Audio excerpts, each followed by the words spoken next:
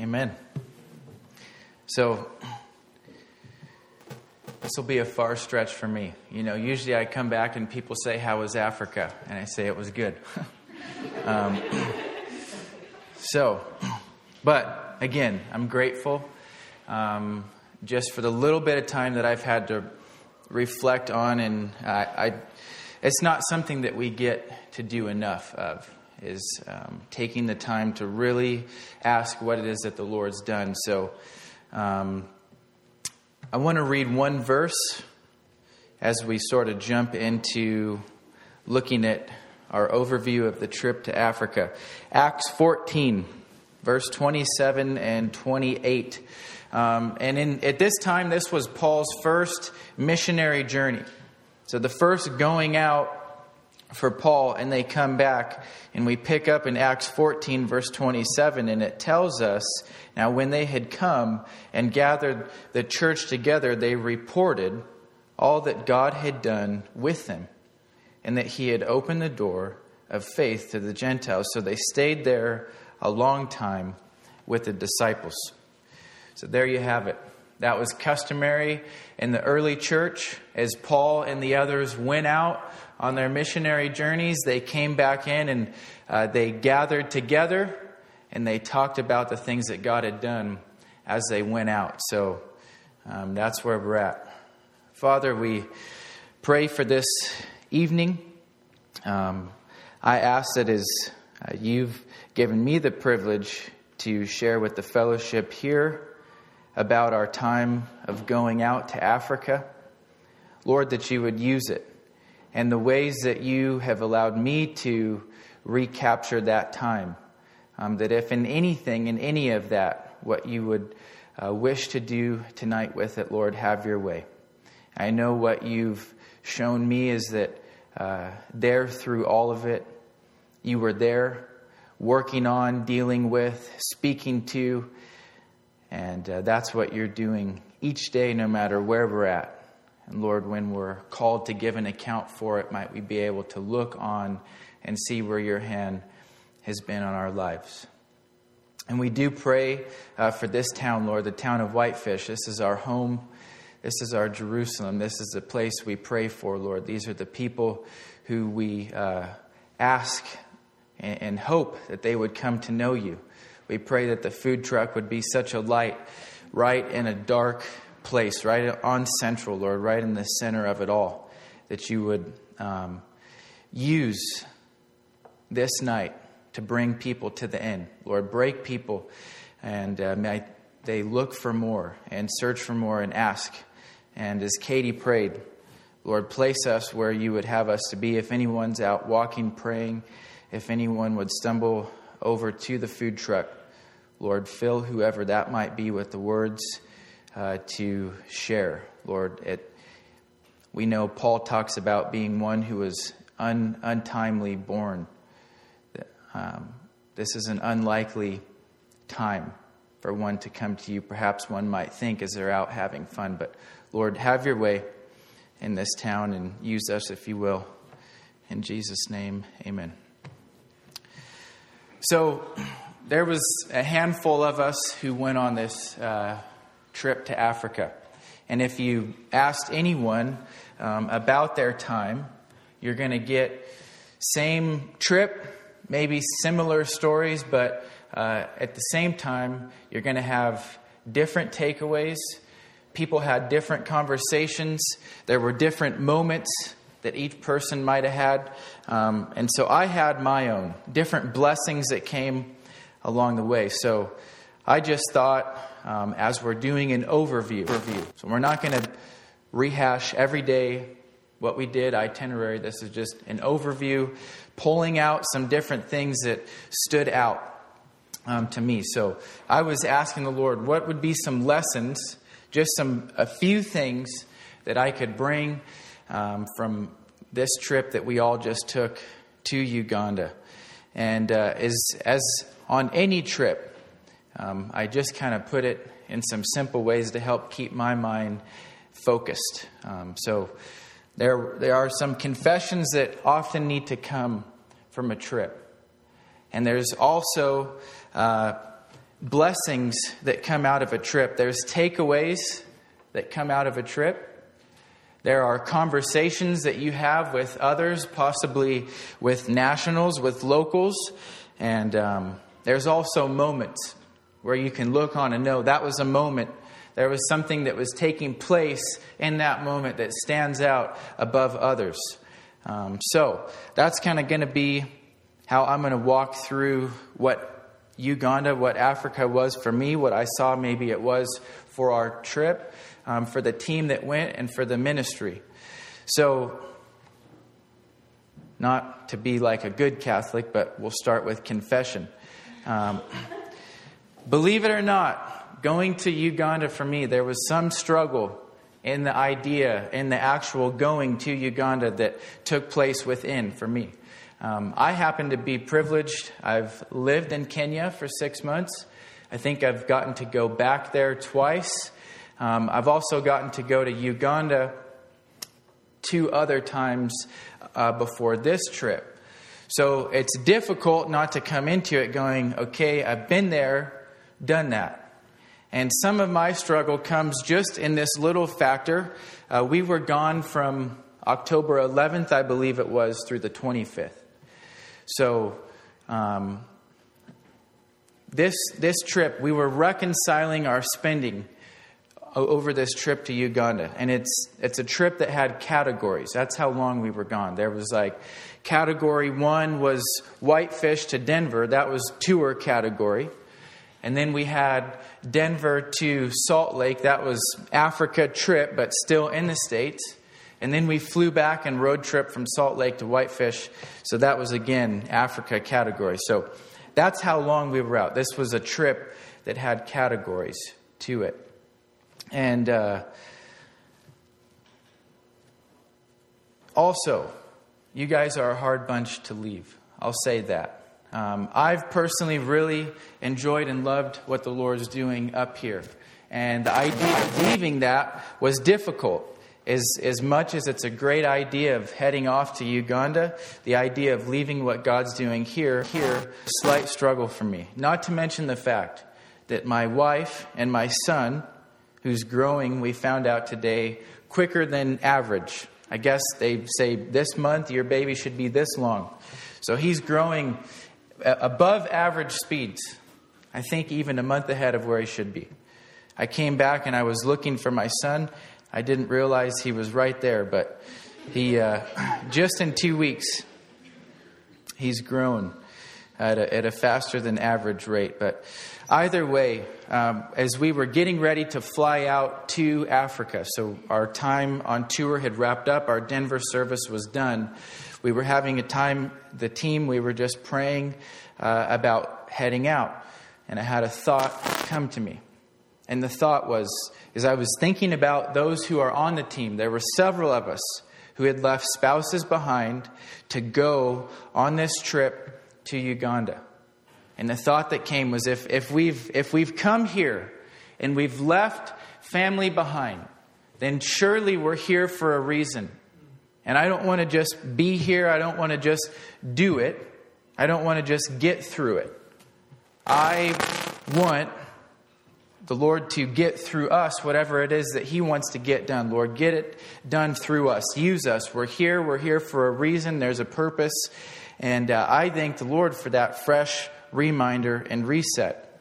And then as I was working my way through Genesis in my devotions, I came across this word. At Genesis 26, verses 2 and 3 say, "Do not go down to Egypt. Live in the land of which I shall tell you. Dwell in this land, and I will be with you and bless you." And what I got out of that was be there. Where you're at, be there. At this point in time, there was a famine in the land. And the temptation was to head back to Egypt because something was going on that didn't seem right or good. The temptation was to go back to the land of Egypt. And so in this case, the word, though, is dwell in this land, and I will be with you and bless you. And that was what the Lord was prodding me on in regards to our trip in Uganda is be there. You're there. Be there. Dwell in that land and realize that I will be with you and bless you. And I actually can share with you of the blessings that came from being there and what I might have missed out on had I not been there. So there's the confessions. And for takeaways, what's surprising to me and perhaps to you is if you ask me about my time in Africa and you ask me what stood out on the trip for me. Maybe you would expect it would be the extreme poverty or this island that we traveled to. And certainly those things have gripped me. Certainly they still grip me. You would have to be very hard to not have that penetrate through your heart. Of course, but to me, what stood out above everything in our time was the times that we had as a team of corporate devotion. These times were, to me, they were very special. And the Lord was dealing with me specifically. But as we would gather in the room in the morning before we started our day, I saw it as a great privilege. Sitting there with pastors, sitting there with other brothers and sisters in the Lord, there with Pastor Mike, the founder of Pottersfield, Pastor Craig, who had lived in Uganda for 14 years, founder and planted the church, Calvary Entebbe, that we're now there serving at, partnering with. He's in the room. Pastor Steve Miller, who's pastored a Calvary church for 20 plus years. Pastor Keith Pentar, who's a worship leader who has every one-liner that you couldn't even keep up writing them down because they were just coming one after the next. I can't even remember all of them, but I think he said there's no ship like fellowship. And it just kept coming and didn't stop. So Brian and I got a kick out of that. In all of that, so Pastor Mike kicked off our first day of Team Devos. And the devotion that he led with, one of the words that he brought was that he wanted a takeaway. He didn't want to just come to Africa and come back, but he wanted to come back and have people know that he had been in Africa. Not just because we're jet lagged, but because we've been there and the Lord's done something. He's dealt with us. He's shown us something. So that was the charge from right away at the beginning of the trip, was to come back with a takeaway for each person to have that takeaway. And I can say the Lord gave me a few of those. And just, in a broad view, our time, we ministered to kids. You can't walk onto that property at the church in Entebbe and not start ministering to kids. They flock from I don't know where. I swear their recess never starts or ends. It just continues. They're always on recess. At least one of the age groups. So there's always kids to minister to. We had our outreach. Pastor Mike actually threw with the wheel. Several people from the community, even more than just the church, were there. We had a lot of meetings with national pastors. Our national pastors, Pastor Isaac, Pastor Robert, and the leadership team there at Calvary Entebbe. We met with others and talked about potential new ministry opportunities, things that we could do that we're not doing. And of course, Chris and Imelda, who I believe most all of you know, they got married. So it's a beautiful day. So takeaways. The first takeaway for me, it came at a time when we were in a meeting at the church with the pastors. Pastor Isaac and Robert, the local church pastors, were there. Pastor Craig, the PFM leadership team was there. And we're in this meeting, and we're getting to a place where we're talking about things to come. What things can we do in the future? And realizing we've been there for close to 10 years. Upcoming next spring, we'll have been in Uganda for 10 years. So we've done a lot of ministry in these last 10 years. And one of the things that came up was about our Ugandan Ignite program that we've done. I don't know exactly when it started or when it finished, but I know it's been a few years. And so as we're talking about that, I got the bright idea to ask this question. And the way that I asked it implied, where are they all at now? And that was the question I asked. I said, where are the Ignite students now? And the room kind of got silent. And Pastor Craig, mind you, who's had been there 14 years. He's now moved back to the States, turned the church over to a national. But he chimed in somewhat quickly to that. And he started going down this list of people, these list of Ignite Ugandan interns who had gone through the program and are still around, still serving at the church, not to mention one of them who was a pastor who happened to be sitting in that room. Now, I really felt stupid as I'm questioning what was the fruit of that? What came out of Ugandan Ignite? And as we're talking about future, potentially doing a Ugandan Ignite, and I just found myself then like roadkill, really, before the Lord. And what more can you do in that place other than to just let the Lord have his way? Just let him have it. You're roadkill. I really, everybody needs to have that experience at least once in their life. It feels good to feel stupid when you realize before the Lord, you get to realize you're not God. He is. I'm not God. Because I'm being faithless. I'm thinking God didn't do it. The Ignite program there didn't work. And now I'm having to eat my question that I asked, realizing He's God. The word didn't return void. Whatever happened there is fruitful. It's so fruitful we have pastors, church leaders, ministers, educated people who we know of. One is Josh, who's here with us. There's fruit. Fruit has come out of that. And that was a big takeaway for me, was to realize that even when I'm faithless, God is faithful. Even when I'm doubting, even when I'm not believing, God is God. He's going to keep being God. He's going to keep to His promises. He's going to do what He does. Why? He's God. I don't have to believe that or not for Him to be that and do that. And another takeaway that came, this one might be from a more personal place of what Africa was for me. So, of course, I mentioned I have a family. And one of the things is we left on the 11th, I think it was a Thursday. We left mid-morning. And as I was finishing packing, getting ready to head out, one thing was agreed upon between Shannon and I was that we needed more time together. We didn't have enough time before I had to leave. We didn't have enough time for me to hear her out, for us to talk, to get on the same page, and off I had to go. And I had to leave. Why? Because we're leaving. And the natural man, as I was thinking a lot on this, the natural man is as I walked away, in the natural way of looking at this situation, every step I'm taking, I'm walking away from the problem that's in front of me.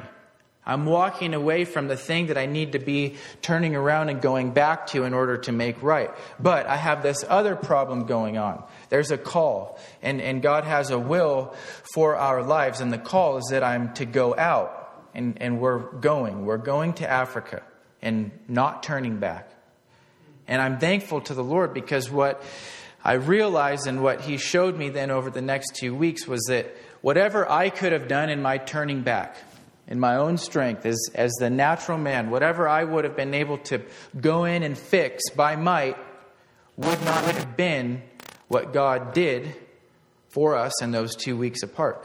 My wife's sitting in here, so I hope she can agree and attest to what I'm saying. I know I couldn't have come up with what God did in me and allowed to have happen for us as we were far apart. And one of our morning devotions, the scripture verse came to my remembrance. It's one that Pastor Don, I know, has taught right here at this church. The just shall live by faith. And I had remembered it, and Pastor Don had taught it. And when he taught it, it sounded good. I liked it. But I was realizing in that moment, I'm really living this out right now. The just shall live by faith. And literally the way that as he unpacks that verse, our living comes in the life of faith. As we're living, as we're walking out a life of faith, what we need for life, for living is provided. God gives it to us. And so taking that step of faith, not leaving by sight, but leaving in faith, and faith will make us, oftentimes though, deal with something perhaps in might or in confession or in ownership or taking responsibility. So I'm not saying that faith lets me just walk away and not deal with my problems. But faith will often call me to maybe come back and confront that, but doing so in faith. And so anyway, all I can say is that in those 2 weeks away, what the Lord did is, I can attest, the just shall live by faith. It's where we get our living. Imagine if out of fear, out of the natural man, I didn't quite have the option, but if I did, I stayed back. What I would have missed out on. At least for me, what I know, what I wouldn't have been able to do that the Lord was able to do. Why? Because He provides our living when we're living a life of faith. He's not just called us to step out and then there's going to be no provision. There's not going to be the things we need for life. He's given us all those things that pertain to life and godliness. So that was a takeaway for me that came in our personal life. Every trip, I think there's blessings. And some of the blessings that came for me on this trip was just getting to watch the Ugandans serve the Lord. And specifically the team and the members at Calvary Chapel and Tebe. And it was in two different ways on our trip that I was able to see the members at Calvary serving in ways that blessed me. The first was in our outreach, and the second way was at Chris's wedding. This outreach was a production for sure. I think in an African standard, it was definitely a production. It was a big day. They were going around filming people, getting hyped, just share with us. And they asked the wrong guy to hype up the day, but they asked me. So good, Megan didn't put it in the interview video. But anyway, they're big event, big day. But just seeing these guys serving to the end. And behind the scenes and late into the night. And then to come onto the church property the next morning. The place where we outreach, garbage all over, is all picked up. And it's all set up now for Chris and Imelda's wedding. And that was the second way. Chris told me, he's like, man, I've got a committee. He had a wedding committee. And he's like, the Ugandans love their titles, man. I just give them a title and they go and they're doing all this stuff for me. But even in their doing, in their loving of the title, whatever it might be, whatever motive, they were serving. And it was a blessing to watch them serve. And so that will stick with me from my trip, is seeing the members at Calvary and Tebe loving the Lord, serving the Lord. And another thing that stood out, of course, our Ignite class is on the ground. When we got there, I think they had been there for about 1 week. And seeing them, just kids hanging off of them, they're trying to learn the language, they're zealous, they're hungry. Hearing the pastors actually telling us already about the interns who have been there for just 1 week, that they see their hunger to want to learn and learn the language. And that's a blessing. And it was a great blessing to see. That's the fruit of our labors. That's the fruit of what we're doing here. We're grinding away. We're pouring out. We're praying. We're fighting the good fight. And there's fruit coming from it. And that's what was going on in Uganda, is getting to walk in the fruit of the labors of what was before us. And so on every trip, I think there's also conversations. There's conversations that are had. One conversation that resonated and stood out to me over any of them was one with a young man named Ivan. Ivan, I don't know at what point in his life he came on. Pastor Craig and Lauren, when they lived in Uganda, they would take in guys from time to time. And so Ivan was their son. He's one of the guys that they took in and poured into him, gave him a place to stay. And Ivan he picked us up, and he was decked out in his, what would be the word, uniform. He's a soldier. And so he's head to toe with his hat on. And I'm like, man, they're stepping up the game. You know, the church is bringing military now to come pick us up. But it just happened to be Ivan, Pastor Craig's son. So I knew I was going to have to talk to this guy at some point before we left. And Ivan was also Pastor Craig's driver because he had some arm surgery and couldn't shift his car. So Ivan was around, and one of the nights I got to actually sit down and talk with Ivan and find out more about the military that he's committed to. Get this, it's a 9-year commitment that he's made to the military. 9 years he's committed. And as I was starting to ask him questions like, you know, how are you here right now? How are you out? What phases are there? And essentially, he's been with the military now, I don't even think for a year, and he's on good terms with them. And he said, basically, if they know you're a good person, they'll kind of let you go off and take a vacation and come back. If you're a drunkard, they won't let you go because they know you're going to get into a mess while you're out. But it was so cool just hearing his story. I think there's somewhere around 1,000 soldiers that are in their military, and at least even at the base that he's at. And Ivan, in just this short period of time, has found himself as like a number 2 guy to one of the top commanders in the military. And one morning I was sitting, Pastor Craig, the guy didn't sleep. He was always up. And we always heard him out talking early in the morning. But him and Ivan were talking one morning. And he read him this verse: a man's gift makes room for him and brings him before the great. And it just resonated. And it was such a picture of Ivan, his life, and using this gift that God had allowed him to acquire through the ministry of Pastor Craig and Lauren. And they had put him through mechanic school.